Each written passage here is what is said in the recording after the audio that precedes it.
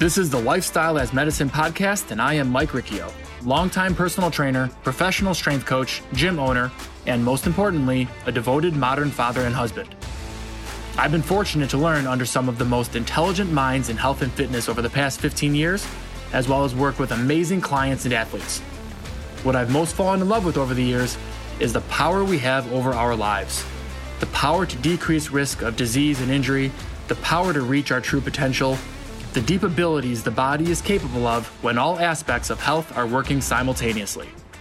On this podcast, you will learn the importance of preventative health and how to optimize your habits to optimize your life. Today, you're hearing from Dr. Colin Champ, board-certified radiation oncologist, currently practicing medicine at Duke University. I was linked up with Dr. Champ through a member at the gym who went to medical school with Colin. And after looking at his content, I realized that this was definitely someone that I needed to have on.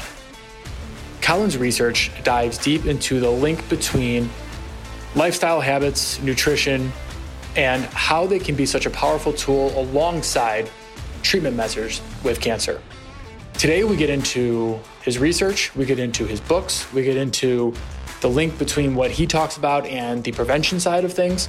And we also get into some key popular topics like the ketogenic diet and intermittent fasting and the differences between the two and the effect that our society and the food industry have on the choices we make and the difficulty it is for us to make some positive choices. We get into a whole host of things today. It was a really interesting conversation. Dr. Champ is really well spoken, so well educated, and I love his research. Whether you have a history with disease or a family member that has a history, or you yourself just want to focus more on a healthy lifestyle, this episode is definitely for you. So check it out, rate and review when you're done. Let me know what you think and enjoy. We are on. Colin, man, really appreciate you taking the time today. Thanks for having me. Really appreciate it being on. Can we kick off with a little just background on you and what you do and how you got to doing what you do? Sure. So I am in North Carolina. I'm an associate professor in the Department of Radiation Oncology at Duke University. I treat mostly breast cancer and lymphoma, and I research diet and exercise and the impact on cancer prevention and treatment. I started out in Pittsburgh, PA, the city of champions. Grew up there, went to school in engineering for a while at MIT. Was really into sports, working out, wrote diets and exercise regimens up there. Biomedical engineering did not exist as of yet. That's kind of what my major basically was, kind of pieced together. Worked on artificial organs, liked working with people a lot more than machines, so switched it up, went to med school after actually a short consulting gig in Chicago. And in med school, was all over the map, thought I'd do orthopedic surgery based on my background. Ended up, I fell in love with cancer, ended up in the cancer world as an oncologist, and everything came full circle when I realized how integral diet and exercise was, both in cancer treatment and cancer prevention. So kind of put me right back where I was at the University of Pittsburgh coming out of residency, and then almost 2 years ago, switched positions down here to Duke. Very cool. I feel like I don't hear that as often. People going, switching to the medical field just because it's so intense. The education is so intensive, right? Do you see that more often than most people do, or it's kind of an unusual start, isn't it? Yeah, I see it both ways. It's funny. I have a cousin who's an engineer for Budweiser, who's actually looking to go back into medicine. Okay. And then you certainly see it the other way as well. But engineering, science, there's a decent amount of overlap, especially in biomedical engineering and artificial limb design and those kind of things. So I think we're seeing a lot of it both ways. It's interesting. I was when I was on your page, on your webpage, because we didn't talk about that the first time. It's the first time I noticed that. Well, and as my listeners know, and as you and I talked about, a big motivator for me in this podcast was my father, who passed of a glioblastoma, a brain tumor, in 2013. So as much as I look forward to all my episodes, this is a topic that is really always on my mind. What made you go into cancer? Was there anything specific that got you off of orthopedics and into that route? Yeah, there's a couple things. I mean, the easy answer is, lifestyle was part of not what got me into oncology, but got me away from surgery. As much as I loved it, I knew my family was going to be just of utmost importance to me. So if I couldn't be around them, it could be the greatest job in the world, but I wasn't going to enjoy it. So that was number one. And then, the other issue with a lot of medicine is it's a lot of, well, it's funny because in this regard, it's come pretty full circle with me too. But I always saw cancer patients as just really in need, really wanting whatever you can offer them to help to, improve their symptoms, obviously try to cure them, et cetera. And it was just so impactful what you could do. And I found like the primary care physicians who are the warriors of the medical field, really, I found difficulty in their position because so often it was trying to convince people, you need to do this, you need to do this, please listen to me, I can help you out. And so maybe part of it was a cop-out, actually, that I just felt in the cancer world, you're just providing so much of a difference. And I wasn't seeing that difference. I wasn't providing that difference to people in the primary care world. And I realize now that was probably pretty wrong, pretty false, because I'm doing exactly the same thing in the cancer world now, especially with the diet and exercise. So it's kind of interesting how it got me there. But when I started training for cancer, for radiation oncology, it was awesome. You just spend so much time with people. I'm Italian, and you basically are talking with people 80% of the time. So it's nice field. Well, we do that pretty naturally, don't we? So, as my fellow Italian, and the lifestyle side, it's when my dad was diagnosed. So this would have been 2011 because it was about 18 months from diagnosis through passing. I remember digging into everything. Every piece of research I could possibly find. And granted, I wasn't looking in all the right places either. But what I found was just all over the place. Mm-hmm. Everything from some stuff that hopefully we're going to talk about today, decreasing carbohydrates, and some stuff that maybe would have been legitimate, but very little on lifestyle, very little, I guess. It just wasn't a lot. And I'm not saying the research hasn't been there for longer than 2013, but, what brought you into really the lifestyle side of it? Was it new research when you were coming out? Yeah. What was it? Yeah. So, growing up, my grandfather was Austrian. Everyone else in my family was basically Italian, and then some Irish in there as well. But their background, food is huge, obviously, in Italian culture. My grandfather gardened. He grew everything we ate for a huge chunk of the year, except in the winter in Pittsburgh. I remember I can't remember if it was, it was med school. He's in his 90s at this point, and I get this flaxseed in the mail. And he has a letter in there saying this flaxseed comes from some random area in the world, and it has the highest ratio of omega-3 of any flaxseed. And the guy's in his 90s, and he's sending me this stuff. And I'm a physician, and it just mind blowing. But from him, from my dad, my brother was big into sports, getting me into sports. I always realized how important it was to be active, and then how important food was. And so that really, really pushed me in that direction. And then when I started in the cancer world, it really was pushed in the other direction. Food played no part. We actually had an article that we wrote around 2011 looking at dietary recommendations for cancer patients during and after treatment. And I'm sure it was looking at a lot of the things you looked at, and it was all over the map. Most places didn't even mention anything. When they did, it totally countered each other. That on the West Coast, a bunch of the places said eat whatever you can, don't lose weight. On the East Coast, mostly in the Northeast, they said, cardiac prudent diet works for everything. Even cancer patients should be eating low fat, high carb. So it was just a mess. And part of it was we don't know. And we didn't know. And part of it too was because we ignored a lot of the data. People didn't think diet was that important over the last 30 years. So when I've said this before in some of my lectures, when we submitted that article blew my mind. I thought it was the most important, paper ever. Of course, I'm biased. I wrote it, and it just got it got rejected everywhere we sent it. And, the reviewer said there's no room for diet or exercise in the cancer world. There's no data to support it. And at that point, you really start to look and you say, A, there is a lot of data. But if these are what high impact journal reviewers are saying, obviously they don't know the data. So there was a learning process that needed to be done here. And there was what we're seeing a lot this year is medicine is really afraid of having nuanced conversations, right? It's all black or white, right? COVID has illustrated this to the fullest. I don't even want to get into COVID, but right. Everything's black or white, and then you confuse everyone and no one knows what to say. Now, at the same time, if you get into too nuanced of a conversation, then we're right back where we started from. But at least we should be honest with people. And at that point, really, we didn't know what the answer was, but we should have been looking at it, and we weren't.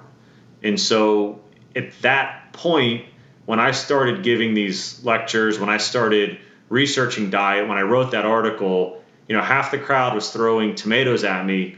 The other half were coming up afterwards and saying, with you 100%, how do we advance this field? There was just such a push and pull that at that point I realized, and at that point I was also looking for jobs, that I realized when I interviewed at places, if they didn't support diet and exercise research, I wasn't going there. And a lot of places didn't, but a lot of places did. And now, 10 years later, there's a lot more information out there. We certainly haven't cleared some things up, but there's been some low-hanging fruit that we've certainly figured out. And I don't want to go too long on this question, but the other aspect in the cancer world is there's a wide spectrum. You can't even view cancer as one thing. There's a million types of cancer, basically. In early stage, I've women with early stage breast cancer that are totally healthy, and it's, DCIS or stage 1. It's curable in 95% of people, and they want to know what we can do to ensure that. And, we discuss all these things, but the effect may not be as big. And then you have, as you've experienced, for GBM, which was the first study we published on the ketogenic diet, it's a beast. And we've thrown so much stuff at it. And even radiation, we've thrown massive doses of radiation. We've seen a 3-month benefit with Temodar. That was the last study showing a benefit in like the last 20 years.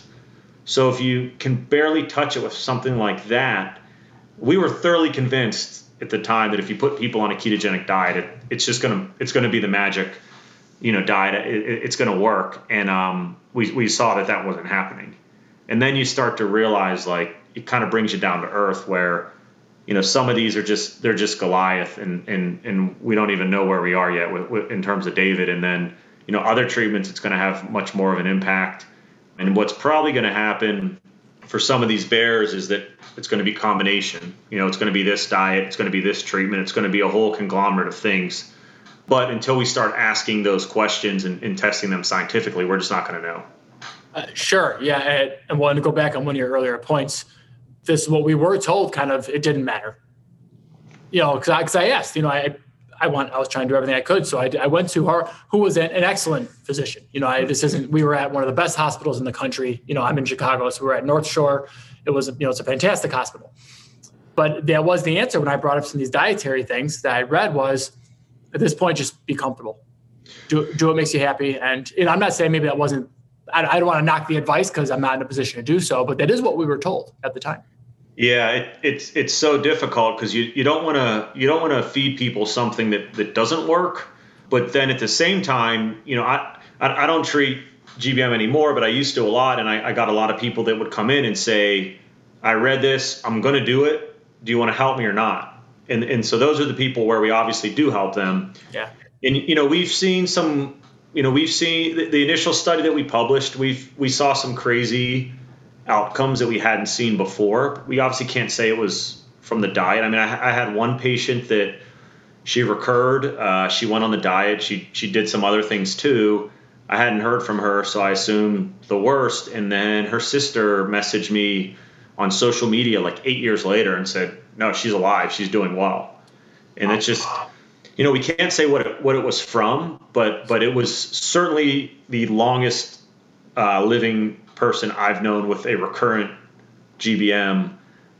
So you do see those kind of things. So you don't want to discredit it, but you also can't make blanket recommendations on an N equals 1. So it's a fine line, but when people are motivated, we dig in, we sit down, and we talk about the research and say, this is the benefit, this is the potential harm. And for some people, it is very empowering. It's not you sit there and I'm going to hit you with radiation and the med onc's going to hit you with Temodar and you're not going to do anything. No, it's, you're going to do your part.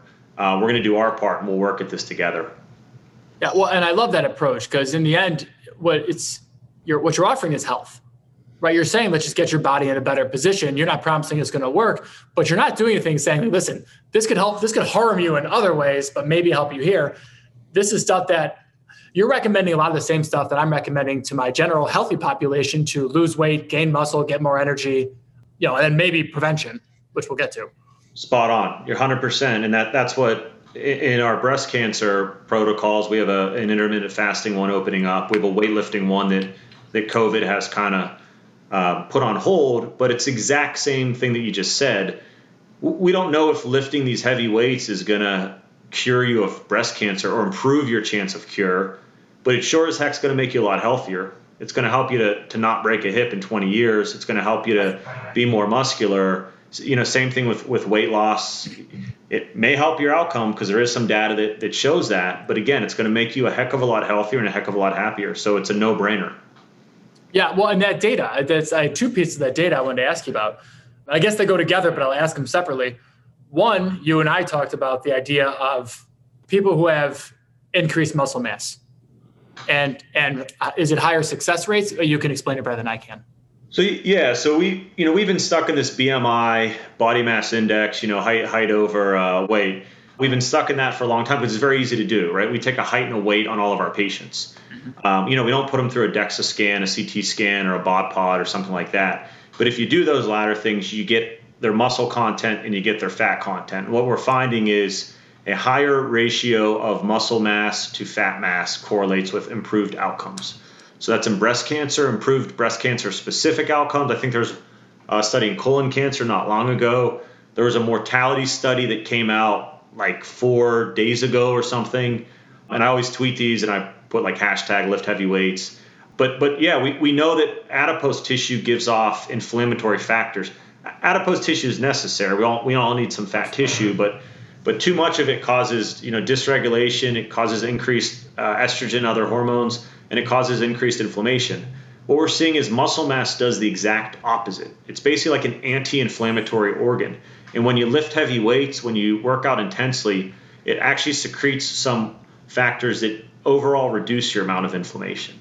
So it makes sense that the more of that you have and the less of the bad stuff you have, the better you're going to do. So we need to figure out ways to improve that. And that's where, the diet and exercise, it all comes full circle. Okay.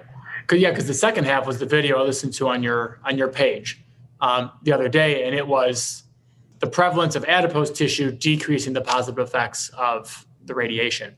So is it just repeating what you just said? Is it both the increased adipose tissue effects or is it the muscle mass that?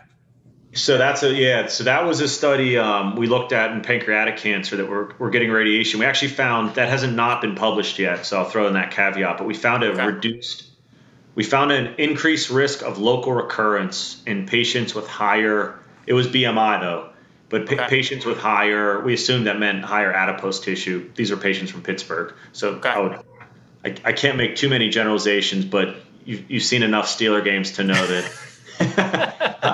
high BMI, there's usually a lot of adipose tissue. So there are these inflammatory factors do correlate with worse outcomes from specific treatments, whether that's chemo, surgery, or radiation. And those are studies that we're only beginning to do. It's just so interesting. And then you mentioned, again, I'm referring a lot to your talks, which I'm definitely going to, I hope people go listen to after this because you should. The idea that a lot of these tendencies you've studied have gone along with treatment, right? So certain lifestyle changes along with chemo radiation. And sometimes it's a strong link and strong combination. Absolutely. Yeah. We really haven't, there's no diet or exercise that replaces current treatments. And I'm not saying that is some like conspiracy theorist. We don't have that evidence. If we did, I would I'd be out there with a sign on the side of the highway saying, "Hey, you don't need to come to me anymore. Just go exercising." But yeah, this is in conjunction with some treatments, and even the study we looked at in GBM, just a simple couple patient study to show that it was safe. Ketogenic diet was safe, but what we did show is that even when patients were on steroids, steroids cause an increase in blood glucose levels, and high blood glucose levels correlate with worse outcomes in a bunch of different types of cancer, but including GBM, especially during radiation therapy. So we showed that if you put people on the diet, it can offset that increase in glucose. We don't know if that will change outcomes. But yeah, there are certainly ways that these can interact with treatment. There's a couple breast cancer and prostate cancer studies where they put people through exercise regimens during treatment, and it actually reduced the side effects. It reduced fatigue, which is one of the most common side effects from radiation. So the point being is that we do need to do these things alongside standard treatments.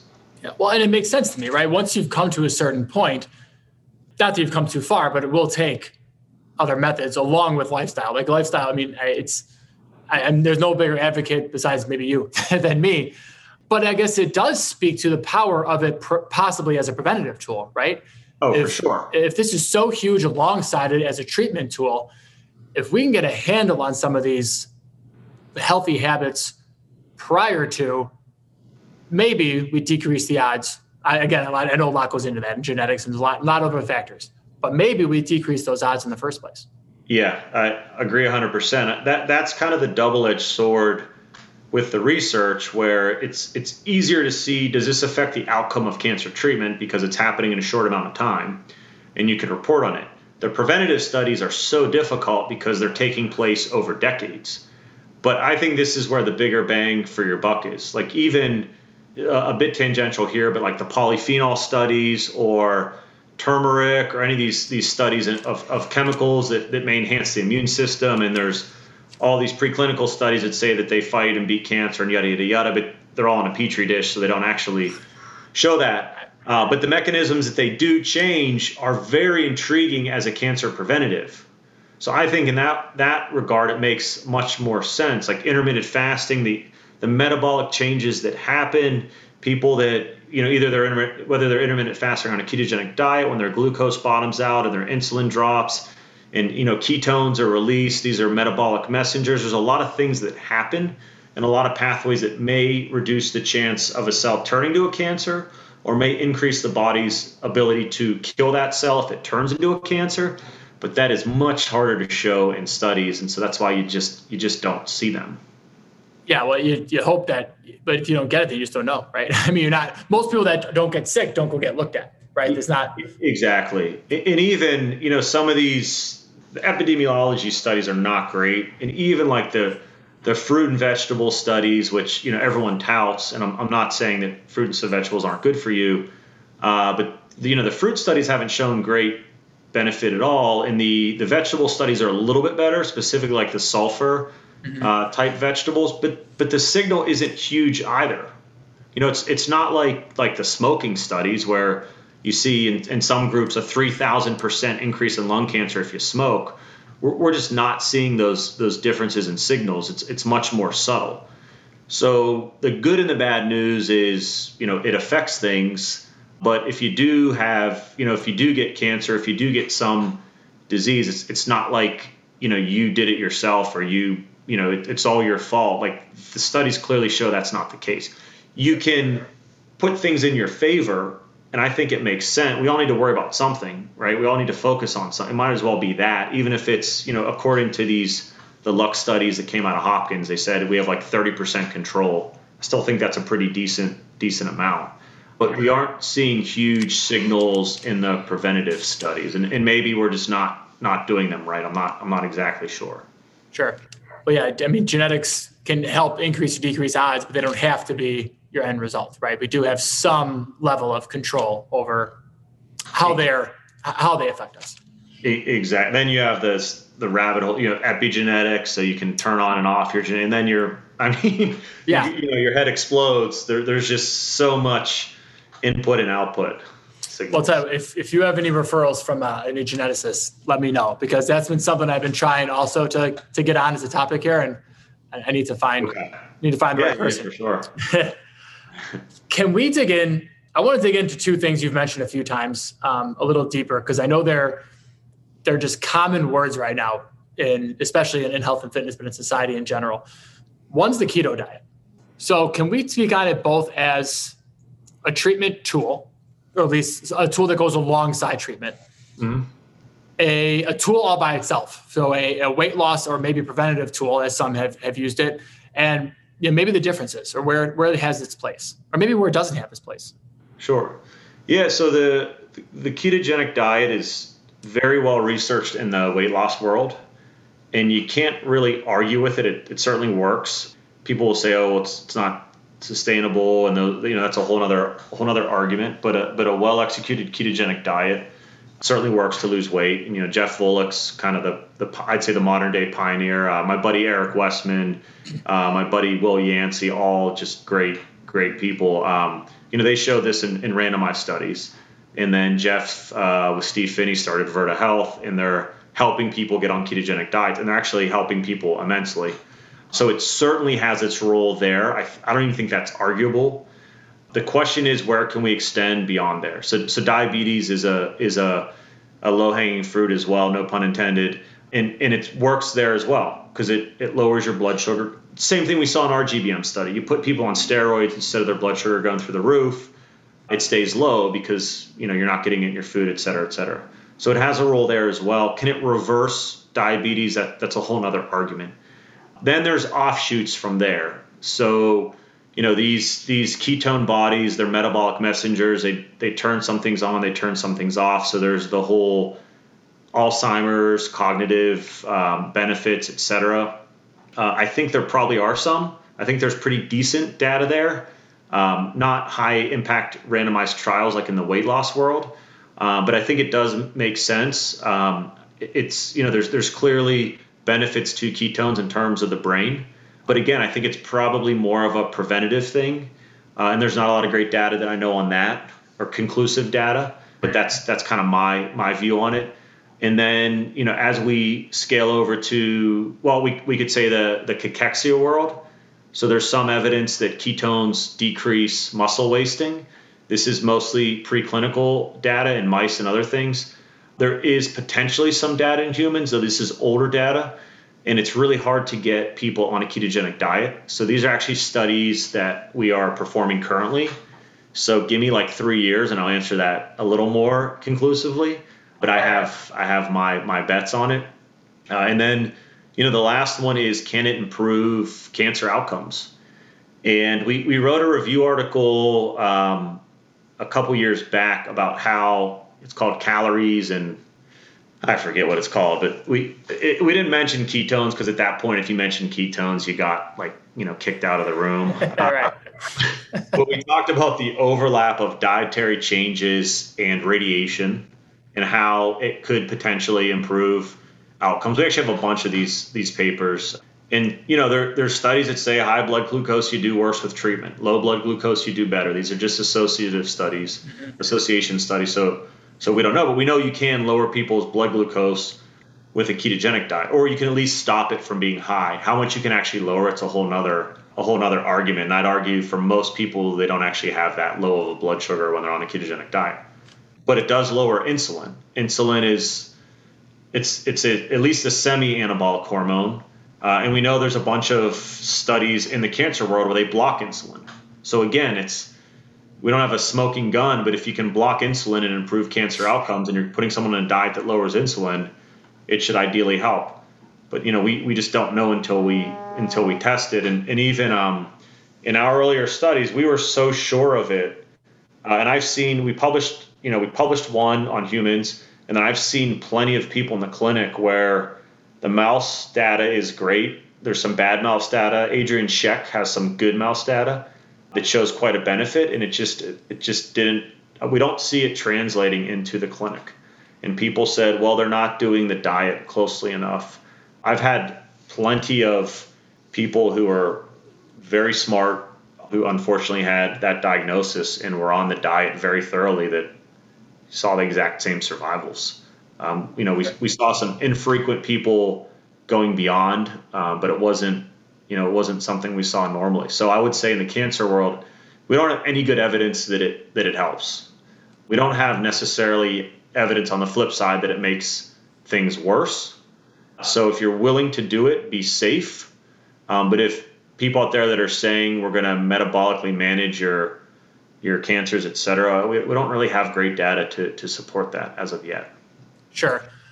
And you can see where people can get confused, because there's keto and then there's plant-based. There are people, there's so many things out there, and there's so much research there's so many opinions on how each is defined. So, and it's something that I battle every day with just, again, a healthy general adult population and my athletes that come in, and I've heard rumors about each and completely separate the two, as if there's no overlap between being able to have healthy plants in your diet or being keto.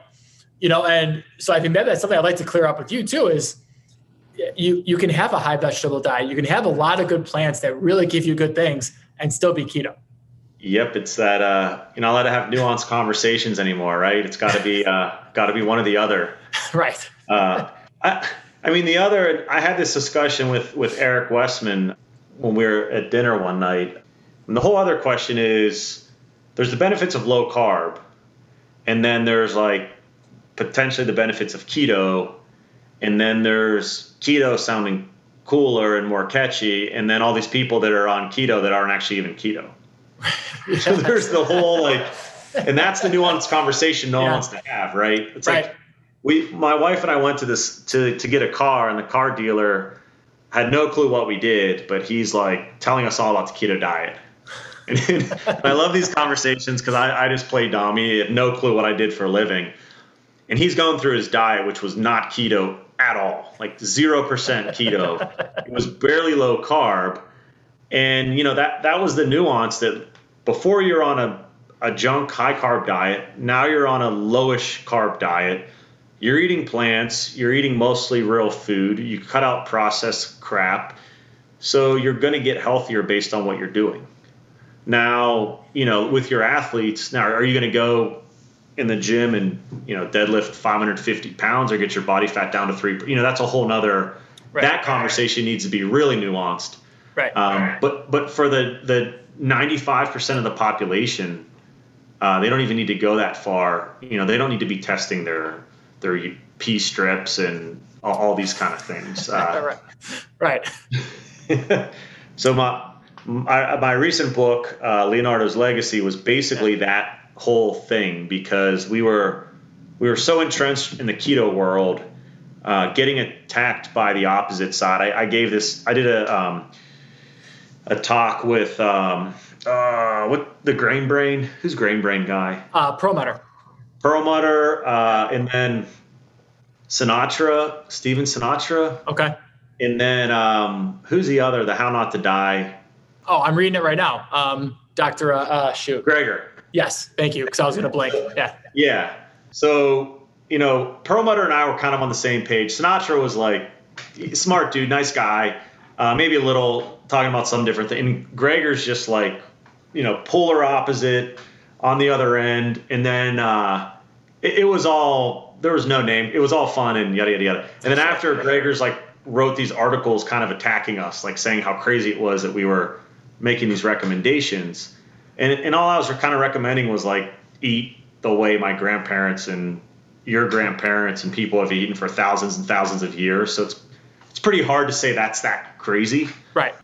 But stuff like that confuses the heck out of people. To circle back to your comment, it's like I have to either be this plant-based, total vegetarian or vegan, which 0.001% of the population can actually follow that strictly, right? These vegan groups, I forget what the number of dropout is, even in Cali in the the Adventist area, and same thing with hardcore keto.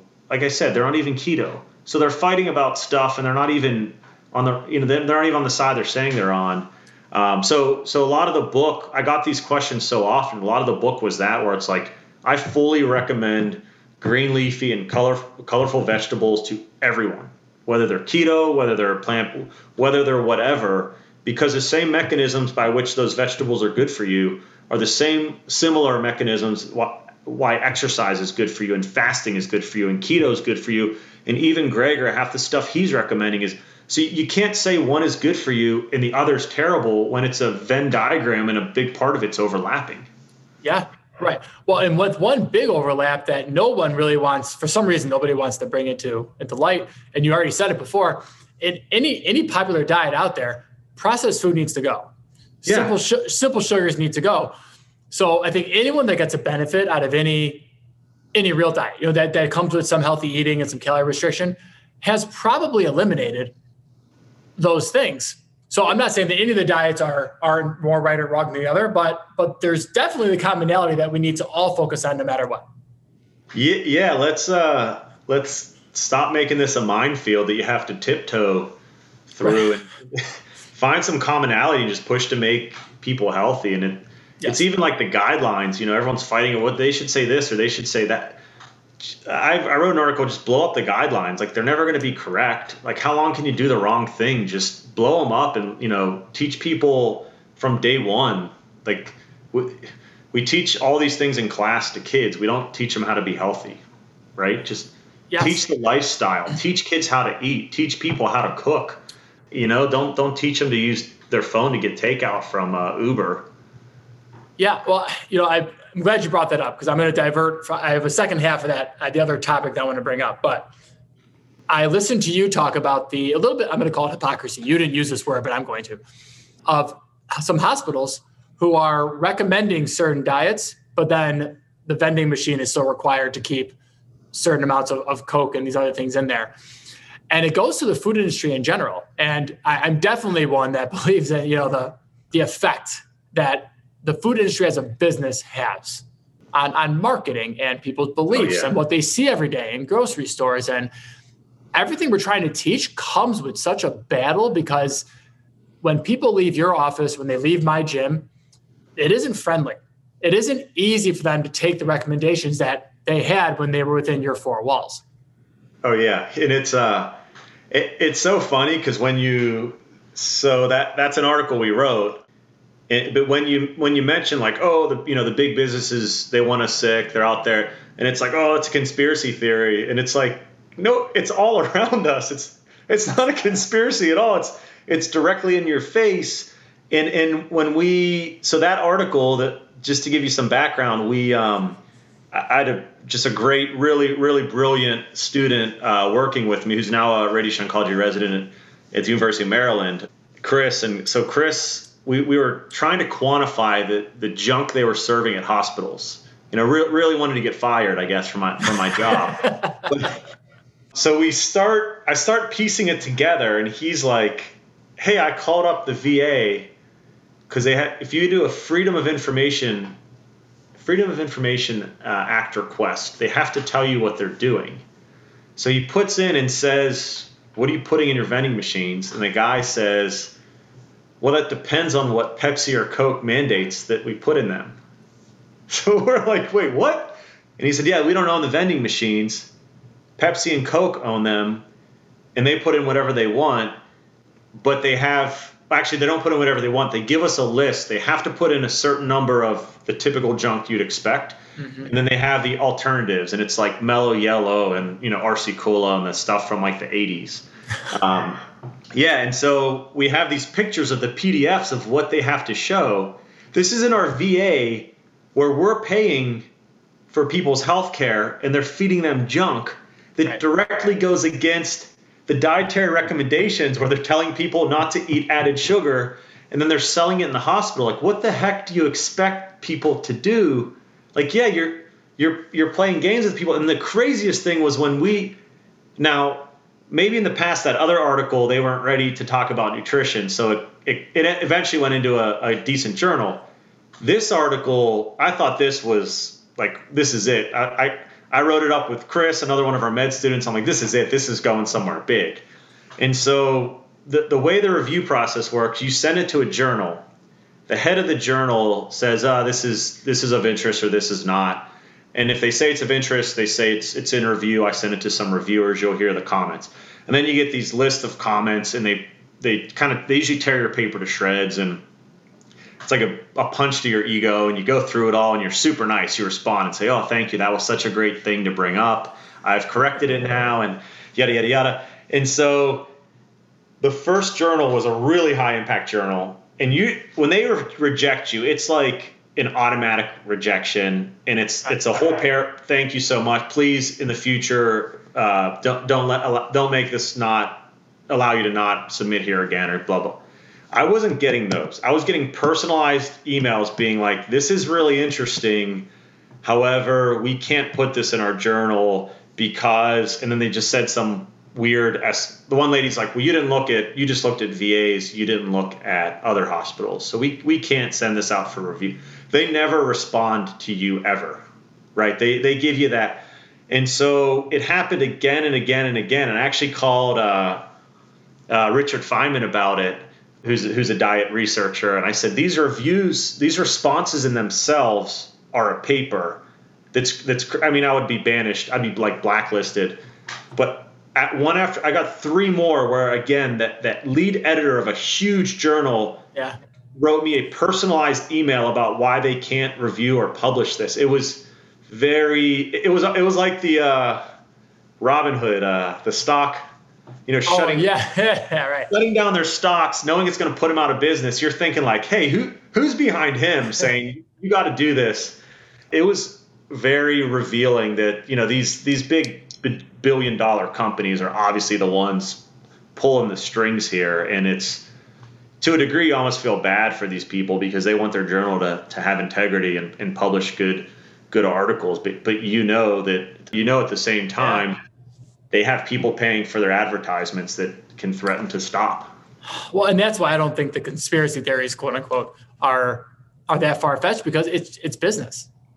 I'm not saying it's ethical. I'm not saying it's moral, but in the end, it's business. People have money flowing out. There's jobs at stake. There's people working. There's a lot that goes into why certain foods land on shelves and why certain research gets approved, and why there's a lot that goes in, but really all comes down to money, right? That's the end of it.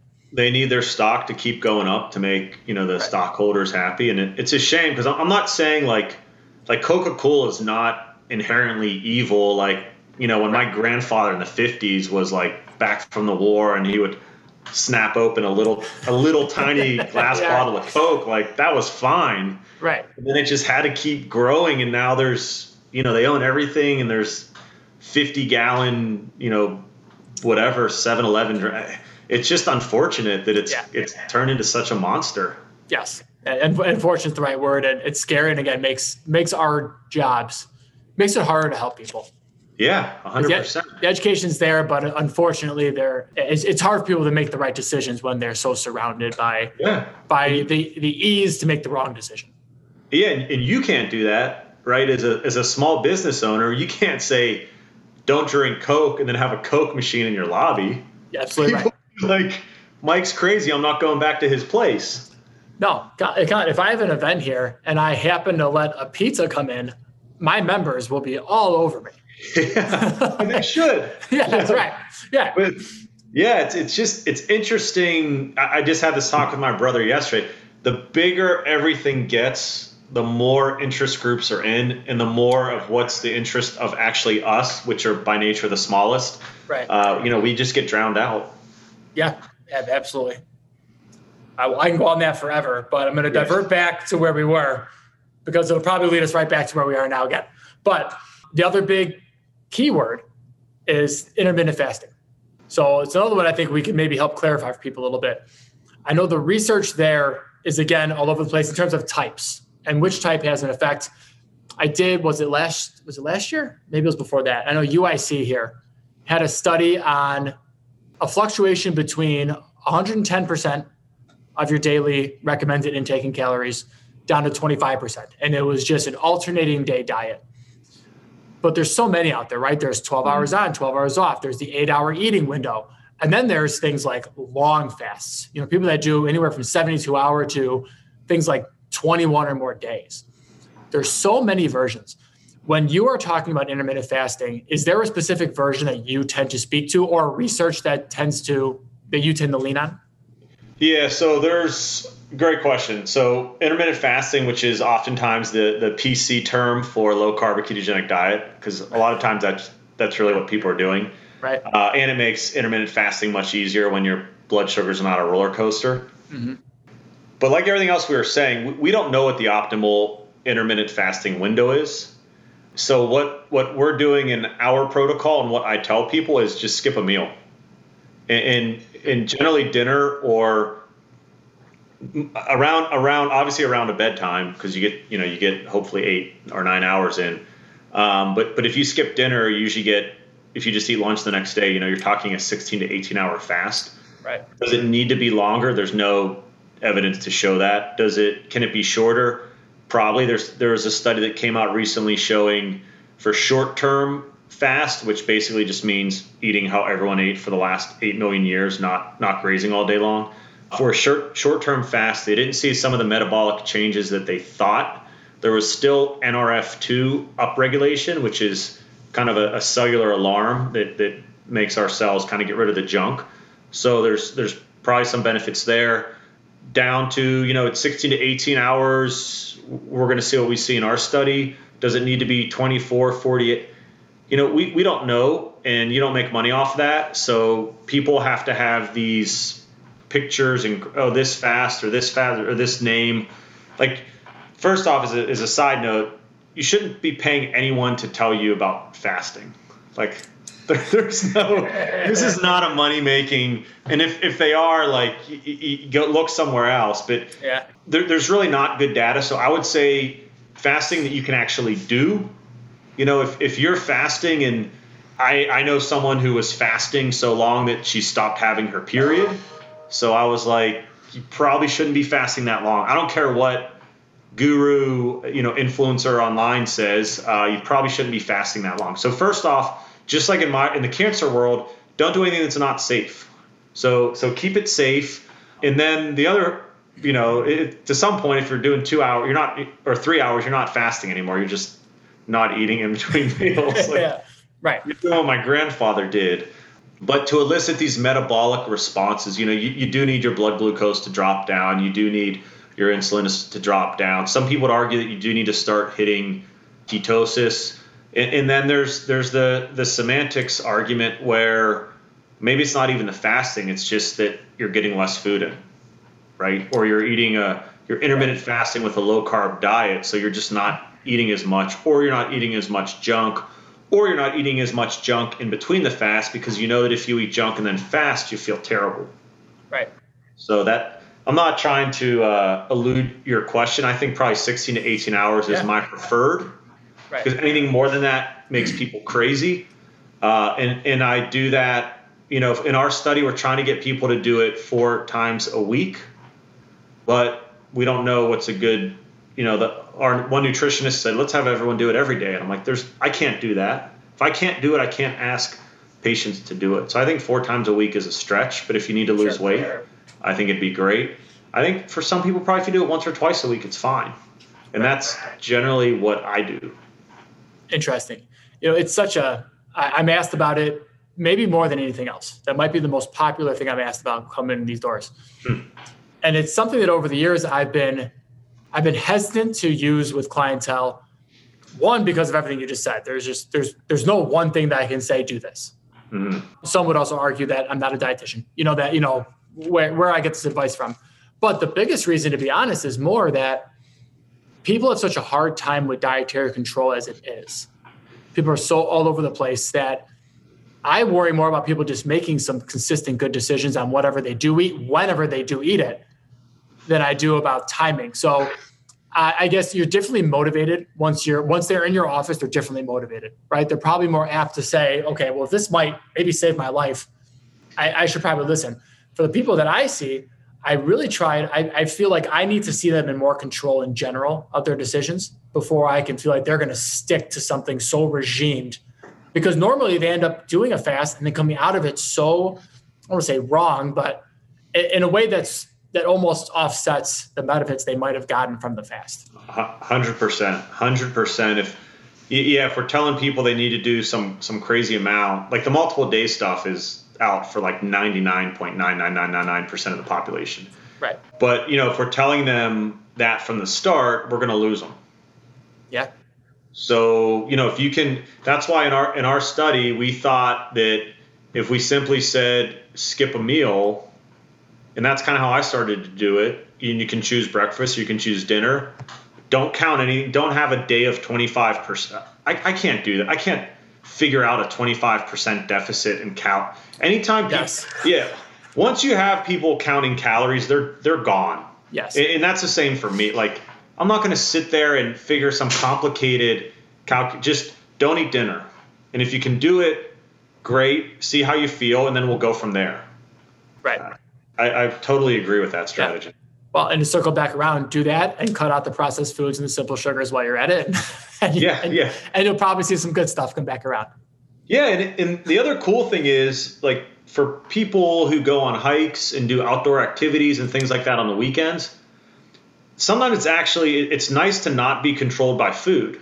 Like my wife and I, when we take our daughter out, we get up, we'll pound a coffee, and then we'll go for a several hour walk and, work out and do it, and then come back and not even think of, then we'll have lunch. It's just, we don't have to stop and be like, wait, I have to make a breakfast today and spend 30 minutes doing that. And it's freeing to not have to eat all the time. And so we could have a whole different argument. I mean, the philosophers knew this, the religious, clerics knew this, et cetera. We could have a whole other argument about the mental benefits, but it's why you kind of have to see what works for you and go from there. I agree. When people come back with how many calories and all that and how much protein, just make good decisions. Yeah. 100%. Eat the right foods off the right lists the majority of the time, and you'll probably be okay. Exactly. At least as a starting point. Yeah. Well, hey, before we start wrapping up, I want to talk about where people can find you, because I've dove deep into your content, and I think everyone else should too. So where are the best places? Thanks. So colinchamp.com is my website. So that has my musings, my articles, kind of what's on my mind. Those are not my scientific articles are all on PubMed. I usually list them on my website as well, but periodically. My newsletter is actually the most kind of uncut. With everything going on, I'm getting more and more scared to even kind of write what I'm thinking online, because you just never know what people are gonna have issues with. Right. So my newsletter, I try to be a little more transparent as to what's on my mind. In the last, it's funny, the last 3 months I've really been vocal about what's on my mind. I think people actually appreciate that. So the newsletter is a good source, and then my books, Misguided Medicine, is a general view at some of the things we tell people that we probably shouldn't, and then from a cancer diet aspect and cultural aspect, my book Leonardo's Legacy was the latest. That's been like a 4 to 5 year journey of a book, so it's been a beast to finish, but that came out recently. Very cool. Well, I actually was on Amazon today and threw them both in the cart. So awesome. Thanks. I'm looking forward to diving into both of them. Colin, this has been really awesome, man. Thanks a lot for taking the time today. Thanks for having me on, and keep doing what you're doing, because you're the one making the difference out there, and we in medicine appreciate it. Well, I appreciate that. I hope we can work together again sometime. And in 3 years, when that next study comes out, we'll jump back on and we'll talk about it. Sounds good. I will stick around for a second. For my listeners, thank you very much. Go to my page to see links for the books and everything else that Colin just mentioned, and definitely go check them out. Thank you for listening to the Lifestyle as Medicine podcast. Find more episodes like this at www.lifestyleasmedicinepodcast.com and visit www.marhealthandperformance.com and at Mar Health and Performance on both Facebook and Instagram for more great content and information about programs. Have a great day, and see you next time.